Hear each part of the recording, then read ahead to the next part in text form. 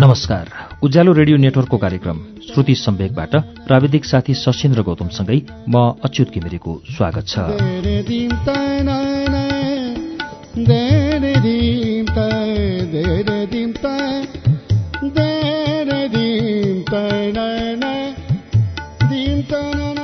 श्रुति सम्वेकको आजको श्रृङ्खलामा पनि हामी नीलम कार्की निहारिकाको अर्की आइमाई उपन्यास लिएर आइपुगेका छौं। 6औं श्रृङ्खला गएको साता हामीले यसको वाचन गर्यौं। 6औं श्रृङ्खलासम्म आइपुग्दा मटाल बीचको विषयमा प्रसङ्ग उठेको छ।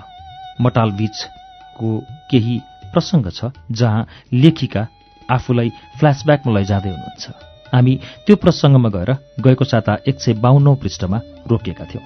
गएको साता हामीले वाचन गरेका केही अनुच्छेद दोहोऱ्याउँदै 7औं श्रृङ्खला सुरु गर्छौं पृष्ठ 152 को अन्त्यतिरबाट।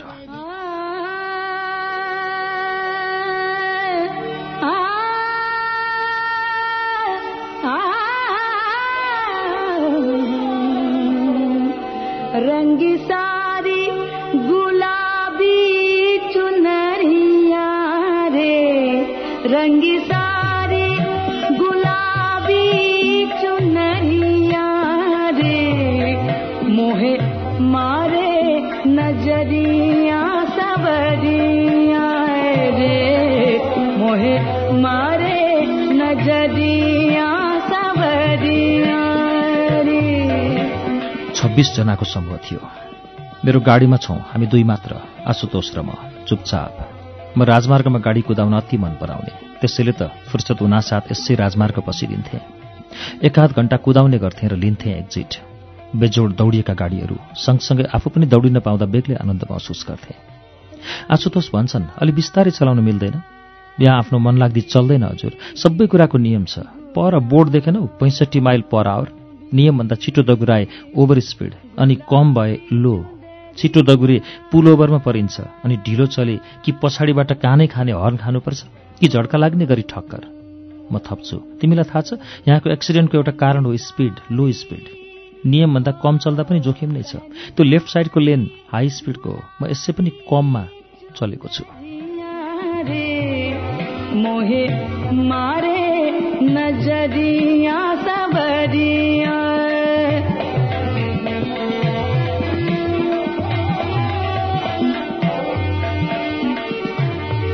सावरिया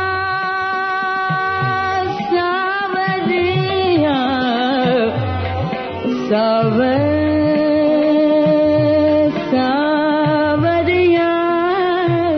मैले आशुतोषलाई नहेरी देखिरहेकी थिएँ। उनका आँखा लमतण्ड राजमार्ग र सलल्ल बगिरहेका गाडीतिर भन्दा मेरो अनुहार र मेरो उडिरहेको केसमा टिकिरहेको छ। मलाई केही अप्ठ्यारो लागेको थियो। मैले गाडीमा एसी नचलाई दुवैतर्फ आधा आधी सिसा खोलेकी थिएँ।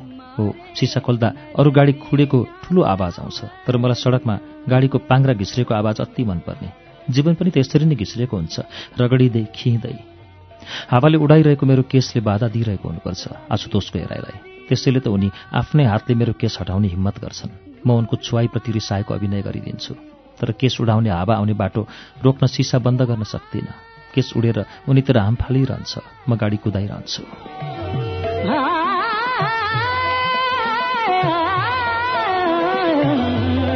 रंगी सारी गुलाबी चुनरिया रे, मोहे मारे नजरिया सबरिया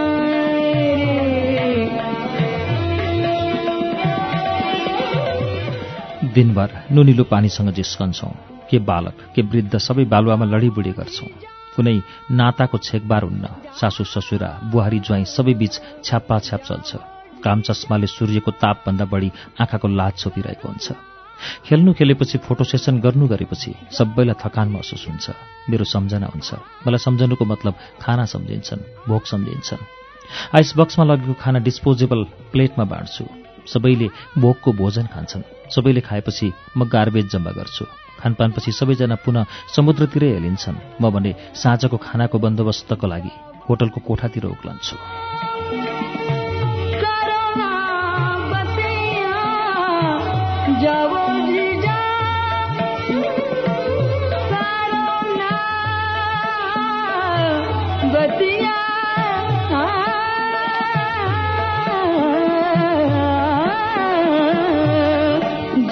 हाम्रो होटल समुद्रको छेउमा नै हुन्छ। समुद्र हेर्ने गरी त्यतैतिर कौसी भएका कोठाहरू लिइएको हुन्छ। सबै कोठामा खाना बनाउन सकिने चुलो, माइक्रो ओभन, रेफ्रिजरेटर, खानको लागि प्लेट र चम्चा अनि पकाउने भाँडाहरू भए पनि खाना पाक्ने कोठा मेरो थियो। घरका वयस्क वृद्ध बाहेक सबैका लागि उनीहरूको रोजाइ अनुसार खाना मगाएर देउरानीले आफ्नो कोठामा टेलिभिजन हेर्न बन्दोबस्त मिलाइदिन्छन्। अरू ठुलाहरू सबै मेरै कोठाको कौसीमा जम्मा हुन्छौँ। खाने पिउने क्रम सुरु हुन्छ। म थप्दै जान्छु, सबै पिउँदै जान्छन्। त्यसो त मैले पनि साथ दिँदै हुन्छु।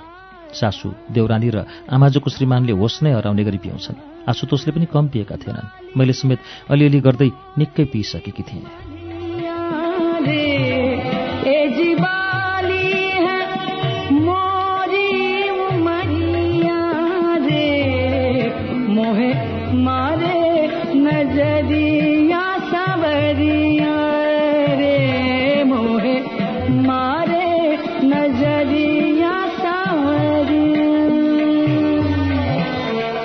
एक बजेपछि बल्ल एक एक गर्दै मेरो कौसी खाली हुन्छ।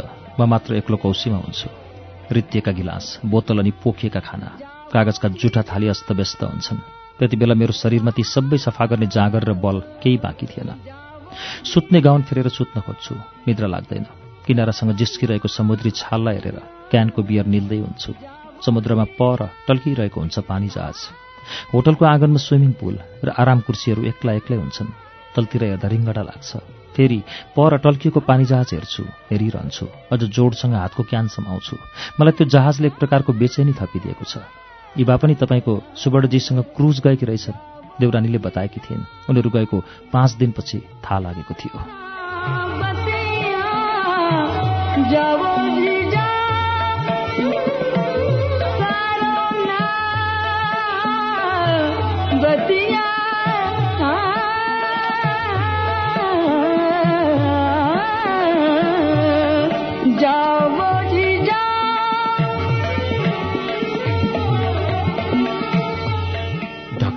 ढकढक सुन्दै हुन्छु कोही मेरो ढोकामा हालिरहेछ।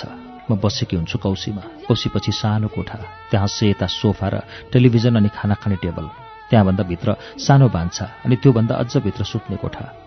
सुत्ने कोठाको ढोका खोलेपछि सिधै बाहिर निस्किने ढोका। बाहिरबाट आउँदा ढोका खोल्ने बित्तिकै सुत्ने कोठामा टेकिने त्यही बाहिरी ढोकाबाट आइरहेको थियो आवाज। नाइट गाउन सम्हाल्दै ढोका खोल्छु। मेरो सामुन्ने हुन्छन् आशुतोष। भित्तामा आफ्नो शरीर बिसाएर आफूलाई अड्याएका। उनको आँखा रातो थियो तर चस्मा थिएन।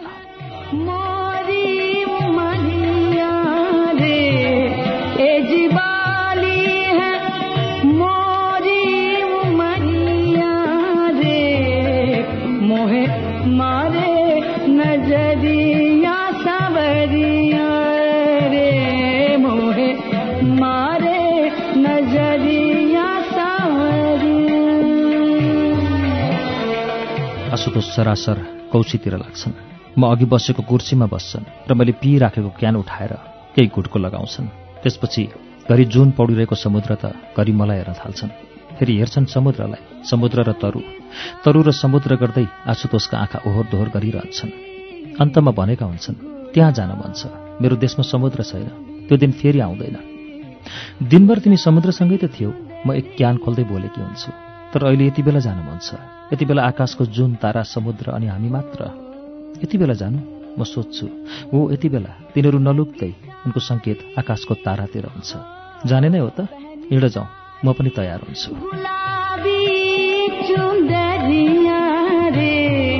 मोहे मारे नजरिया सबरिया।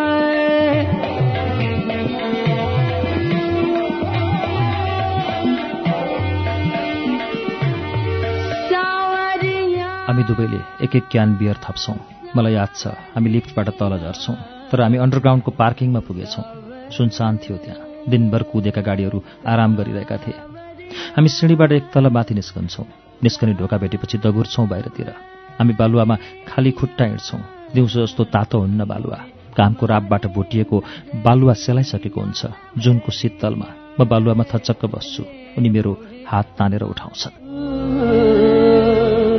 मोरे बाके छलिया मोरे बाके छलिया रे बाके छलिया मोरे डगरिया छलिया छलिया बाके छलिया मोरे बाके छलिया मोरे डगरिया छलिया छलिया नजर भर भर दिया मगर घर नजर भर भर दिया मगर घर नजर भर भर दिया मगर घर नजर भर भर।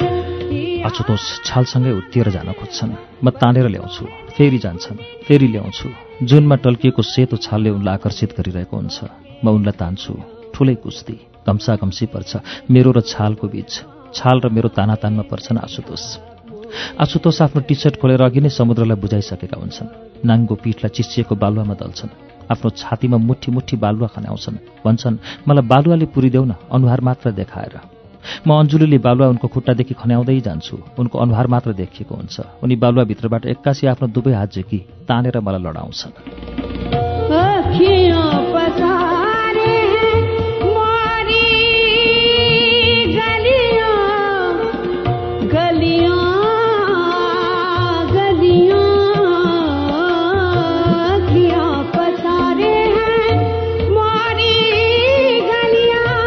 जागी है रतियां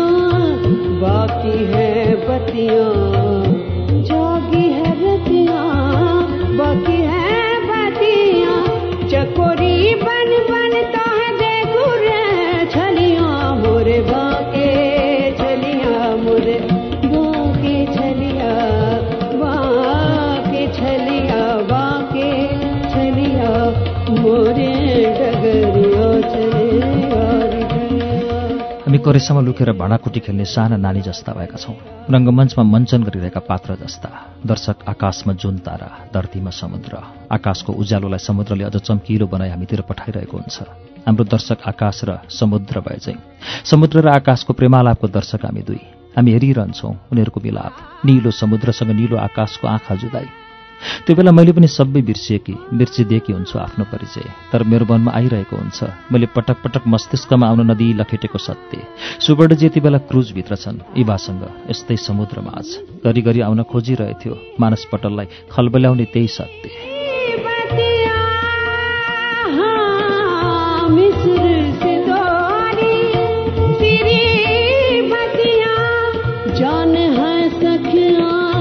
जरे मोरी सखियां जान है सखियां जरे मोसे सखियां अंजुरी भर भरता पियो रे छलियां मोरे बाके छलियां मोरे बाके छलियां मोरे डगरिया छलिया छलिया। रातको समय समुद्र छेउमा समुद्र बीच छन् सुवर्णजी आफ्नी इभासँग। जति बढी इभालाई सम्झन्थे उति नै बलियो गरी आशुतोषको पाखुरामा समाउँथे। अझै बलियो गरी समाए, सायद उनलाई दुख्ने गरी। कसरी समाते भन्ने यकिन अर्को दिन मात्र भएको थियो जब चिया पिउने बेला मेरा आँखा आशुतोषको पाखुरामा परेको थियो। उनले नै बाहुला सर्काएर मैले देखोस् भन्ने इसारा गरेका थिए। मेरा औलाका दाग स्पष्ट थिए त्यहाँ।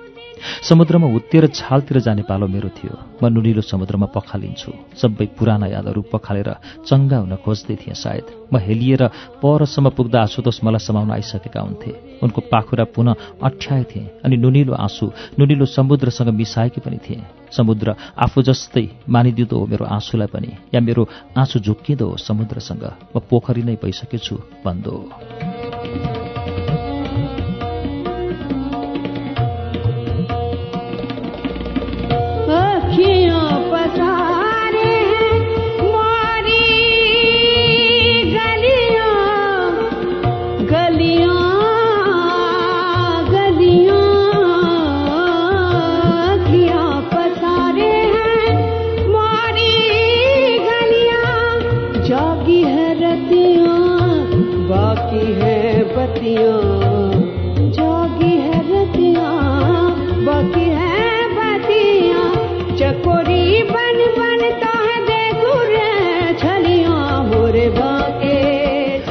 सानामा आफ्नो माग पूरा नहुँदा आमाको साडीको फेरो समारोह रोएकी थिएँ होला। कसम खाएर भन्न सक्छु, आफू जान्ने भएदेखि कसैलाई अँठ्याएर त्यसरी कसैसँग कहिले रोएकै थिएन, त्यो पनि डाँको छोडेर। कसैको छातीमा मुख लकाएर रोएको पहिलो पटक थियो। रोइरहेकी हुन्छु म, रुन साथी पो चाहिँदो रहेछ। साथीसँग रुनुको अर्थ नै बेग्लै हुँदो रहेछ। हल्का, अति हल्का, आफ्नो छाती हल्का हुँदो रहेछ। मैले पनि त्यो समय रुनको लागि कसैको छाती भेटेकी थिएँ, बिसाउन चौतारी पाएकी थिएँ। फेरि नुनिलो पानीले सर्वाङ्ग पखालिएकी थिएँ। समुद्रले नपुगेर होटलको स्विमिङ पुलमा पुगेर डाइभ बानेकी थिएँ। बिजुली चम्किए चाहिँ मनमा आइरहेको थियो उही कुरा, सुबड जति बेला इभासँग छन्। आँखा खोल्दा बन्द गर्दा उनीहरू दुईलाई मात्र देख्थे। स्पष्ट हुन खोज्थ्यो छाया, छायाले जलाउँथ्यो मेरो छाती। हामी स्लो रिभरमा बस्छौँ, 2-3 या नजाने कति फन्को लगाउँछौँ। जवानी आउँछ फर्कँदैन, बगेको खोला फर्कँदैन भन्थे। त्यहाँ भने खोला फर्केको थियो, कृत्रिम खोला जता बगायो उतै बगेको हुँदो रहेछ। फर्किएको थियो जहाँबाट बग्न सुरु गर्यो उहीँसम्म। जान है सखियाँ जरे मोरी सखियाँ, जान है सखियाँ जरे मोसे सखियाँ, अंजुरी भर भरता पियो रे छलियाँ मोरे बाके छलिया बाके छलिया बाके छलिया बाके। अनि हामी स्पा लिन्छौँ, तातो पानीको सानो तलाउमा घाँटीसम्म डुबाएर बस्छौँ। हामी दुवैलाई आफ्नो कोठामा फर्कन कति पनि हतार थिएन। तातो पानीको झुल्कामा एक अर्काको हात बलियो गरी समाएर बसेका हुन्छौँ। तर पनि कोठामा पुगेछौँ, कुन बेला पुग्यो थाहा भएन। आछुतो सोध्छन्, तिमी काम गरिरहन्छौ, कति थाक्छौ होला, हेर तिम्रा हातहरू, पानीले खाएको हात हो।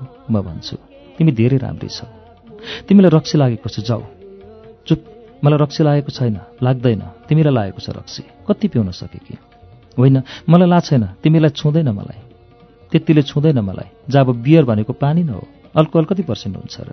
तिमीले धेरै हाड पिएको, पढ्ने मान्छे त्यसरी पिउनुहुन्छ, जड्या तिमी। म भन्छु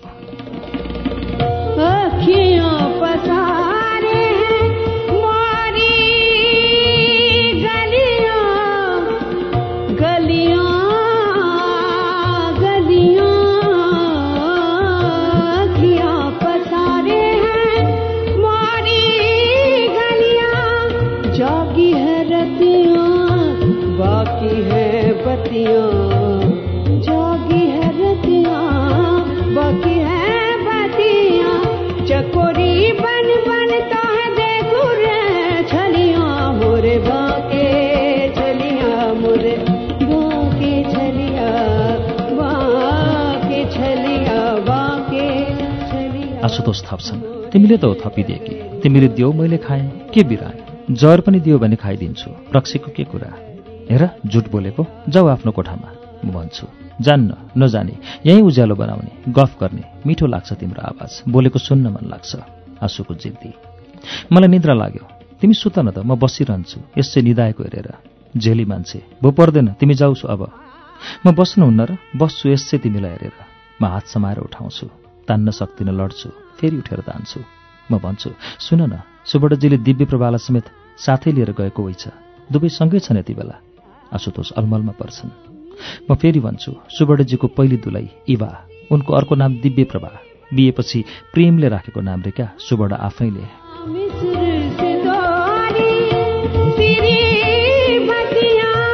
जान है सखियाँ जरे मोरी सखियाँ, जान है सखियाँ जरे मोसे सखियाँ, अंजुरी भर भरता पियो रे छलियाँ मोरे बाके छलिया मोरे बाके छलिया मोरे डगरिया छलिया छलिया।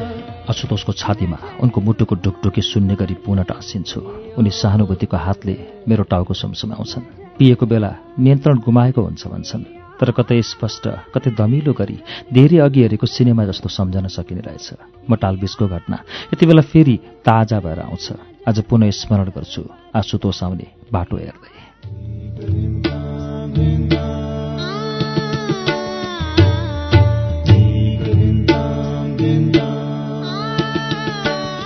श्रुति सम्वेकमा अहिले तपाईँले सुन्नुभएको वाचन नीलम कार्की निहारिकाको उपन्यास अर्की आइमाईको वाचन हो।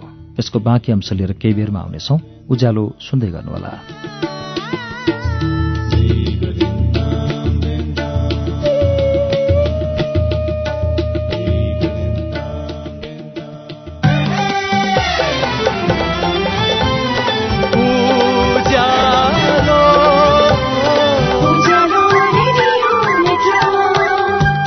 सीधा कुरा प्रश्न विचार उज्यालो रेडियो नेटवर्क।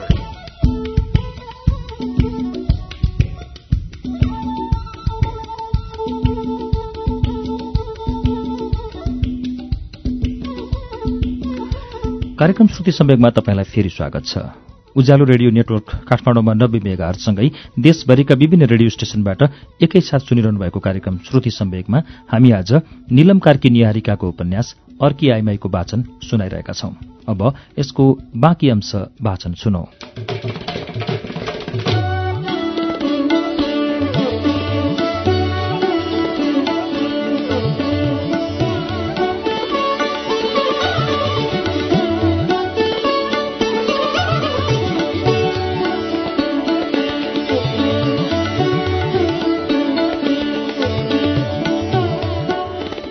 म अहिले चिसो घाममा न्यानो खोजिरहेछु, तर भित्रैसम्म थर्कने गरी सिरुटोले थप्पड लगाउँछ। चिसो घामले न्यानो दिन नसके पनि उज्यालो दिइरहेछ, त्यसैमा कृतज्ञ छु। जालको सिसाभित्रबाट भने कति चहकिलो देखिन्छ घाम। उही चिसो घाम निकै न्यानो छ कि जस्तो पनि लाग्छ। साँच्चै न्यानो छ कि भन्दै बाहिर निस्कन्छु। कहाँ हुनु न्यानो, मुटु कमाउने जाडो पो छ। यस्तो चिसो घामसँग न्यानो खोज्ने म मूर्ख नै रहेछु। जानेर नै मूर्ख भइदिन मन लाग्छ। मन वर्तमानलाई छाडेर फेरि अलि पछाडि पुग्छ। केही वर्ष अघिका दिनहरूमा पुग्छु, फर्कन्छु। अमेरिकाबाट आएपछि अतीततिर अलि बढी नै डुल्न थालेकी हुन्छु। 1 दशकभन्दा पनि अलि अगाडि पुग्छु। मन पुग्ने फर्कने क्रम चलिरहन्छ। मनको ओहोरदोहोर चलिरहेछ, वर्तमान र विगत, विगत र वर्तमानसम्म। भविष्यतिर भने पुग्नै सक्दैन, कल्पना समेत हिँड्न मान्दैन भविष्यको यात्रातिर।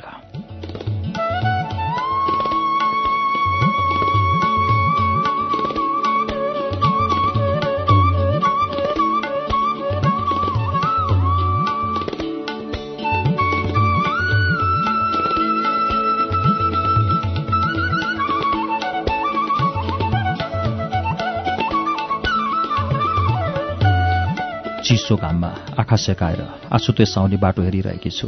उनी चिस्सिएर आएका हुन्छन्। कक्रक्क परेको हुन्छ उनको शरीर। कठाङ्ग्रिएको शरीरले न्यानो माग्छ। मसरुम सुप तयार पारेर राखिदिएकी छु।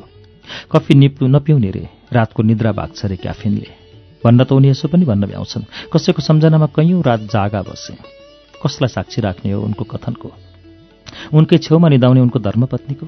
कसरी विश्वास गर्ने हो 3 छोरीका बाबुका कुरा? उनी भने क्रिया खाने गर्छन् बक्काबक।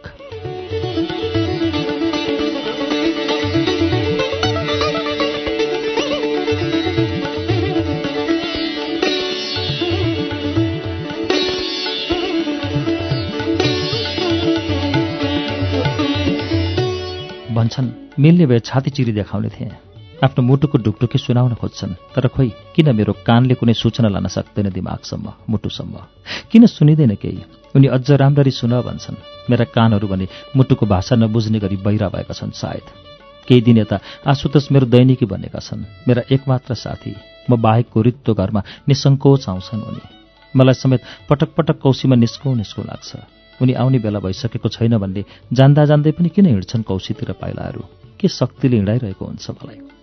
उनी आउँछन् फुर्सद मिल्नासाथ। कति त काम नै बिगारेर पनि आएका हुँदा हुन्। म उनको दैनिकी नै बनेको छु। उनी मेरो। पहिला चाहिँ टाढा टाढा बस्दैनन् उनी। कलबेल बज्न नपाई म ढोका खोलिसक्छु।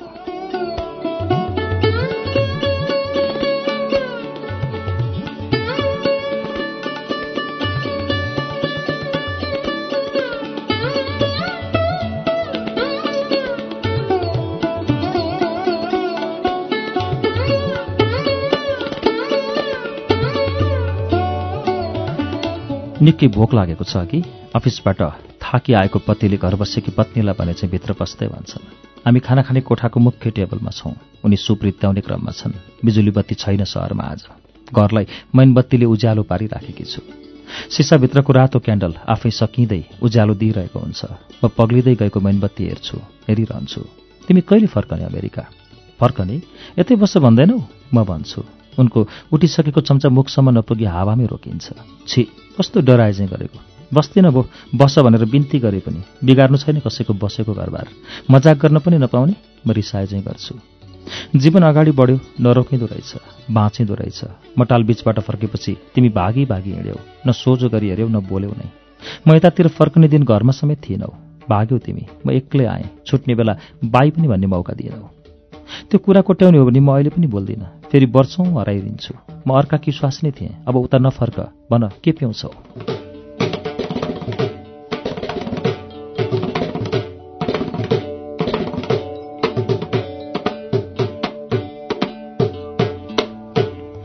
उनी भन्छन्, तिमी त झनै पिएकड भएछौ। यस्तै त थिएनौ। उहाँ हुँदा यसरी हर रात पिउँछौ? कलेजोले थाम्दैन है यत्रो विधि अल्कोहल। सधैँ कहाँ पिउनु? अहिले आफ्नो मनमिल्ने मित्र भेटिएकोले भयो।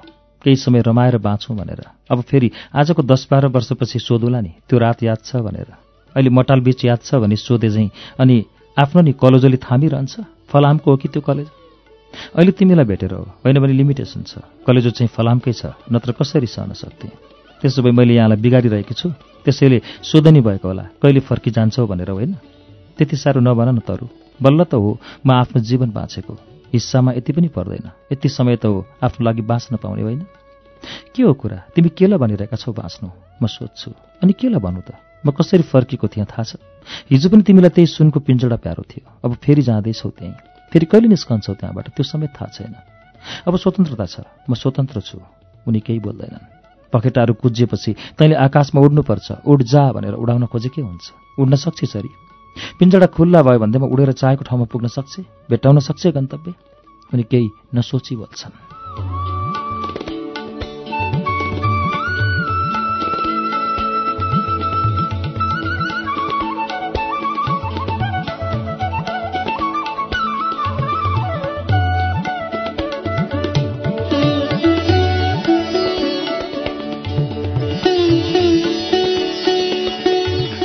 म भन्छु, तर हेर न, पङ्ख नै छैन त कसरी उड्नु? म हाँस्छु। उनी मौन छन्। म नै फेरि बोल्छु, कहिले फर्कने भनेर किन सोधिरहन्छौ तिमी? म नफर्के हुन्न र? मलाई नराख्ने र यतै?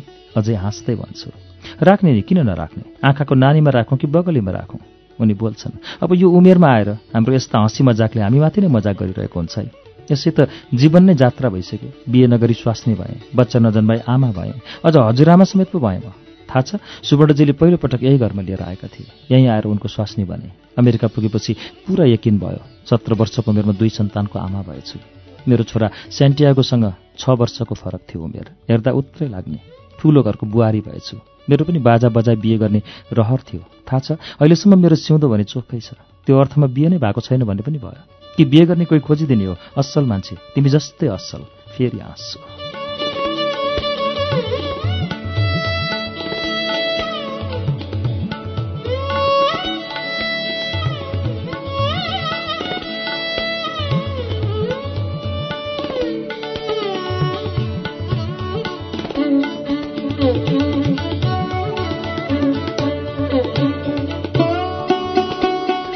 दुवैबीच एकैछिन मौनता हुन्छ।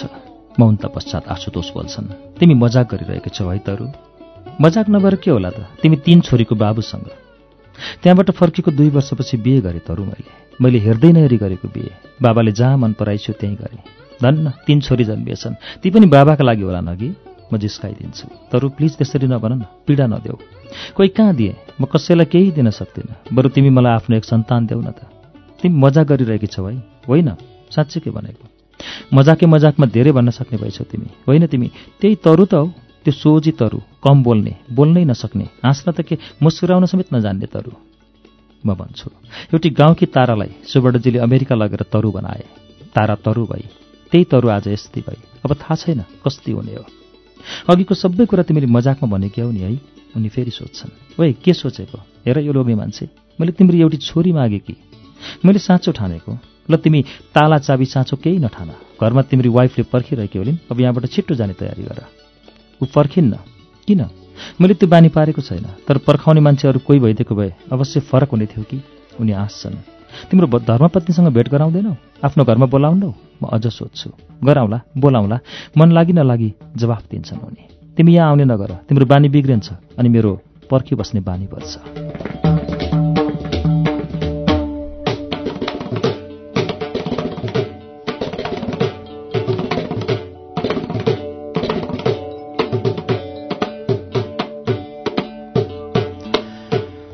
प्लिज त्यसो नभन।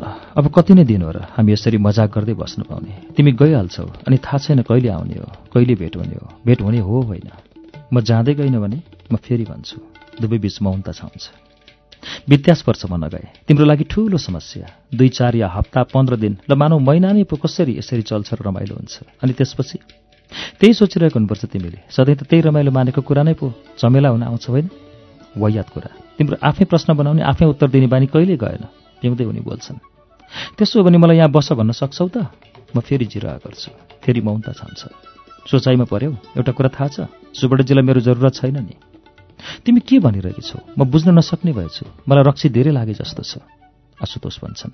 हो, तिमीले आज धेरै पिएछौ। म बिहानदेखि भोक्कै थिएँ। त्यही हुनाले मलाई अलि लाग्यो। उनलाई वाकवाकी लाग्छ। माथिको रेस्टरुमतिर जान्छन्। उनी निस्किएपछि म कागती पानी दिन्छु। उनी टाउको समातेर बस्छन्।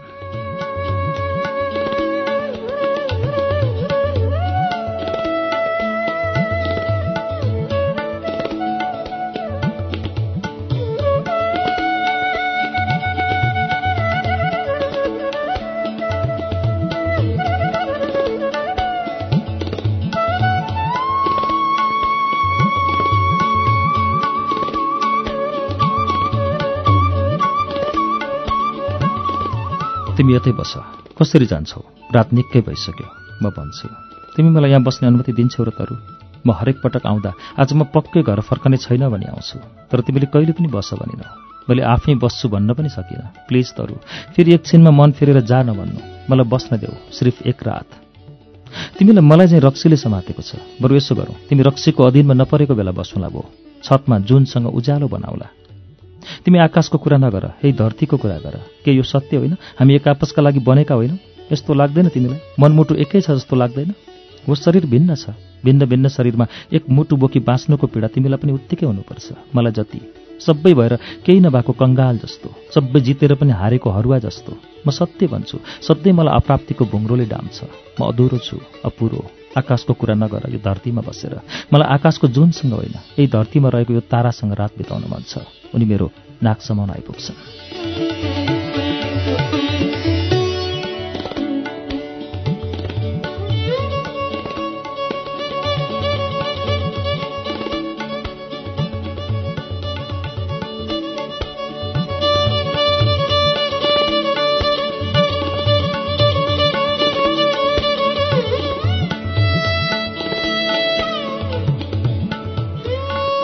छि, बौलठी कुरा नगर। तिमी अर्काको लोग्ने हौ, सिंहको पति। तिमी लोग्ने मान्छे मात्र नबन। चुप चुप। यो कसैको पति मात्र होइन, कसैको प्रेमी पनि हो। यहाँ कोही अर्काको होइन, म अर्काको होइन। हामी एकअर्काका हौँ। उनी अझ नजिक सर्छन्। एकअर्काको? यही बन्द कोठाभित्र मात्र होइन, बाहिर त नचिने जस्तो, अपरिचित। बिर्सियौ कसरी तिमीले त्यो दिन तिम्रो क्लिनिकमा नचिनेको जस्तो गरेका थियौ? त्यो अभिनय? मन ठुलो, मनमा रहनु ठुलो कुरा हो। तिमी बिना म पूर्ण छैन। के गर्नु? समाजमा अभिनय गर्नुपर्छ। अभिनय हो, अरू बाँकी के जानु? कुन चाहिँ तिम्रो अभिनय हो? अभिनयको कुरा मसँग गर्दैछौ जो स्वयं पात्र हो। ऊ त्यो कोठा, यहाँ जाऊ। यही कोठा, यही हो मैले पहिलो रात यो घरमा बिताएको। ऊ त्यो फ्रेम हेर, त्यो फोटो त्यहीँ थियो। चिन्छौ? सुवर्णकी दिव्य प्रभाव हुन् उनी। सिरानीमाथि आफ्नी प्रेमिका उर्फ पहिलो पत्नीको फोटो फ्रेम राखी मलाई अर्की स्वास्नी बनाए। स्वास्नी हो या कुन्नी के बनाए? मात्र 17 थिएँ। अर्को बिहानको प्रतीक्षा रह्यो। तर त्यसपछिका कुनै बिहान सफा निर्मल र सुन्दर लागेन। पलङ यही हो, अलि उत्ता थियो। ऐना यसरी नै यहाँ लागेको थियो। त्यही छाया बोकेर उभिएको छ जस्तो लाग्छ। बुढो ऐना आज पनि। मलाई यसमा आफ्नो अनुहारसम्म हेर्न मन लाग्दैन। फुटाइदिउँ जस्तो लाग्छ। अभिनयको कुरा गर्छौ मसँग? 19 वर्ष भयो, 20 लाग्यो पात्र बनेको।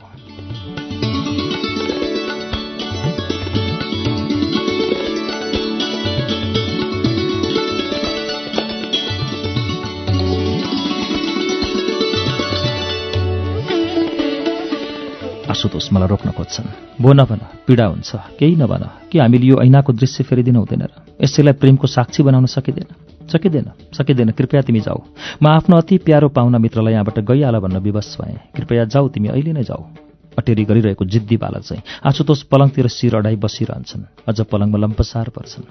आशुतोषको आँखामा आँसु टिलपिल गरिरहेको छ। उनले मैले लगाएको लुगामा बालकले चाहिँ बलियो गरी समातेका छन् र अनुनयको आँखाले हेर्दै हुन्छन् मलाई। तिमी धर्मपत्नी बनाउन सक्छौ त?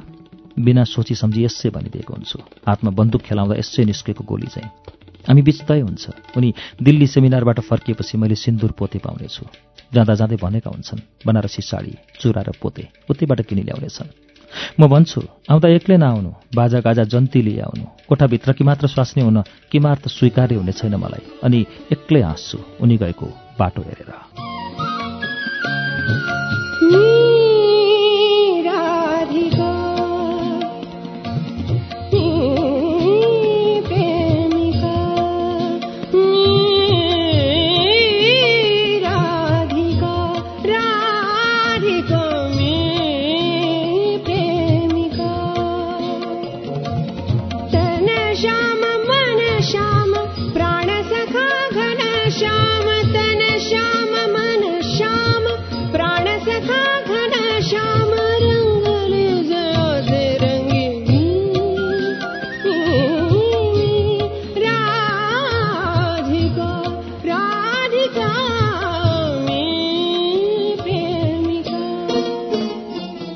आमा भेट्न देवघाट आएकी। केही दिन बस्छु, छुट्टिनु त छँदैछ। म हिँड्छु भनेर निस्कन खोज्छु, छुट्न गाह्रो छ। तर पनि आमासँग बिदा माग्छु। आमालाई च्याप्प समातेर बसिरहन मन छ। आमासँग त्यही कुटीमा जीवन बिताइदिउँ कि? हिसाबमा नापी हेर्दा जन्मदेखि आमासँग साथ रहेको भन्दा छुटेको समयको स्केल लामो छ। कति नै वर्षको पाहुना ओलिन् र धरतीका लागि मेरी वृद्ध आमा। कति नै बस्न पाइने हो र बस्छु भन्दैमा पछि भेट्छु देख्छु भनेर कहाँ पाइँदो। छुट्टिन मन पटक्कै छैन। एक्लै छाडी जानु कसरी? आमा त भन्छन् कहाँ हुँदो मनन्त्य जन्मगर आमा बाबु छाडी कर्मगर बसे। सधैँ आमासँग बसिरहँ भन्दा कहाँ हुँदो पाइँदो। वर्ष दिनमा गाइन्थ्यो माइती।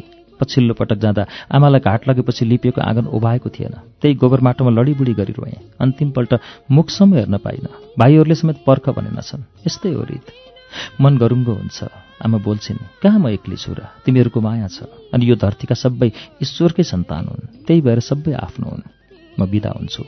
एउटा मिनी बस आएर रोकिन्छ चौतारानिर। साना ठुला बोरा झारिँदैछ बसबाट। म हेरिरहेछु। काम चस्मा टाउकोमा राखेकी एक महिला ठुलो बोरा उचाल्दै हुन्छे। कता कता देखेको अनुहार सम्झने कोसिस गर्छु।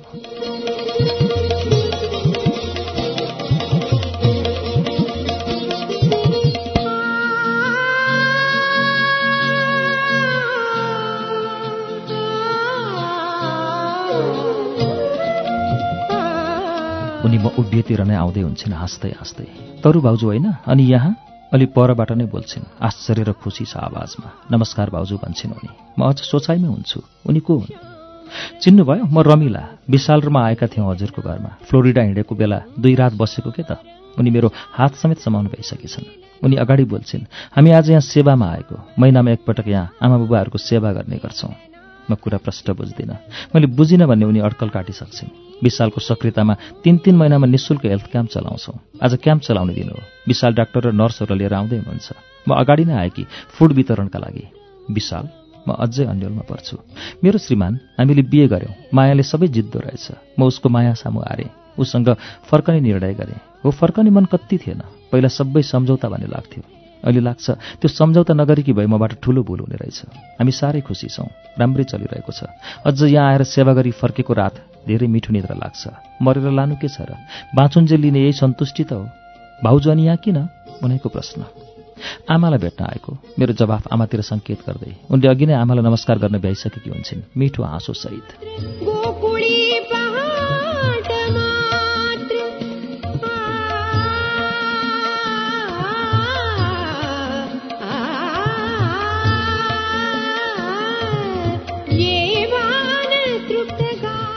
आमालाई हाम्री देउती आमा, हजुरलाई पनि हजुरकी पनि आमा पो?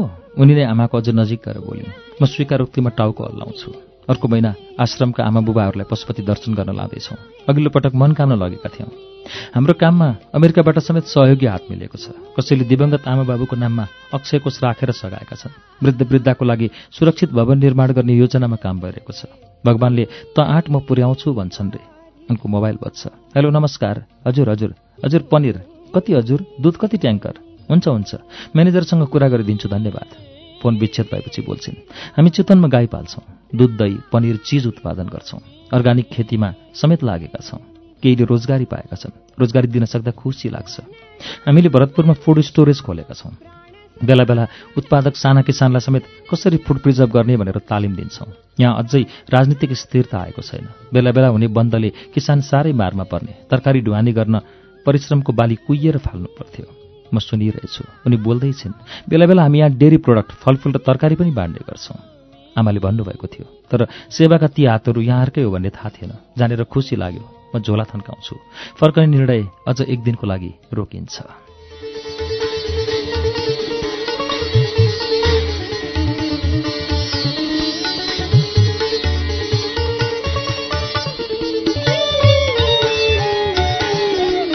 श्रुति सम्वेकमा अहिले तपाईँले सुन्नुभएको वाचन नीलम कार्की निहारिकाको उपन्यास अर्की आइमाईको 7औं श्रृङ्खला वाचन हो। यसलाई हामीले आज 173औं पृष्ठमा ल्याएर रोकेका छौं। अर्को साता 8औं श्रृङ्खला लिएर आउनेछौं। अर्की आइमाईको वाचन तपाईँलाई श्रुति सम्वेकमा कस्तो लागिरहेको छ हामीलाई प्रतिक्रिया दिनुहोला। shruti@unn.com.np हाम्रो इमेल ठेगाना हो। हवस् त, अर्को दिनसम्मका लागि प्राविधिक साथी सशिन्द्र गौतम र म अच्युत घिमिरे बिदा चाहन्छौं।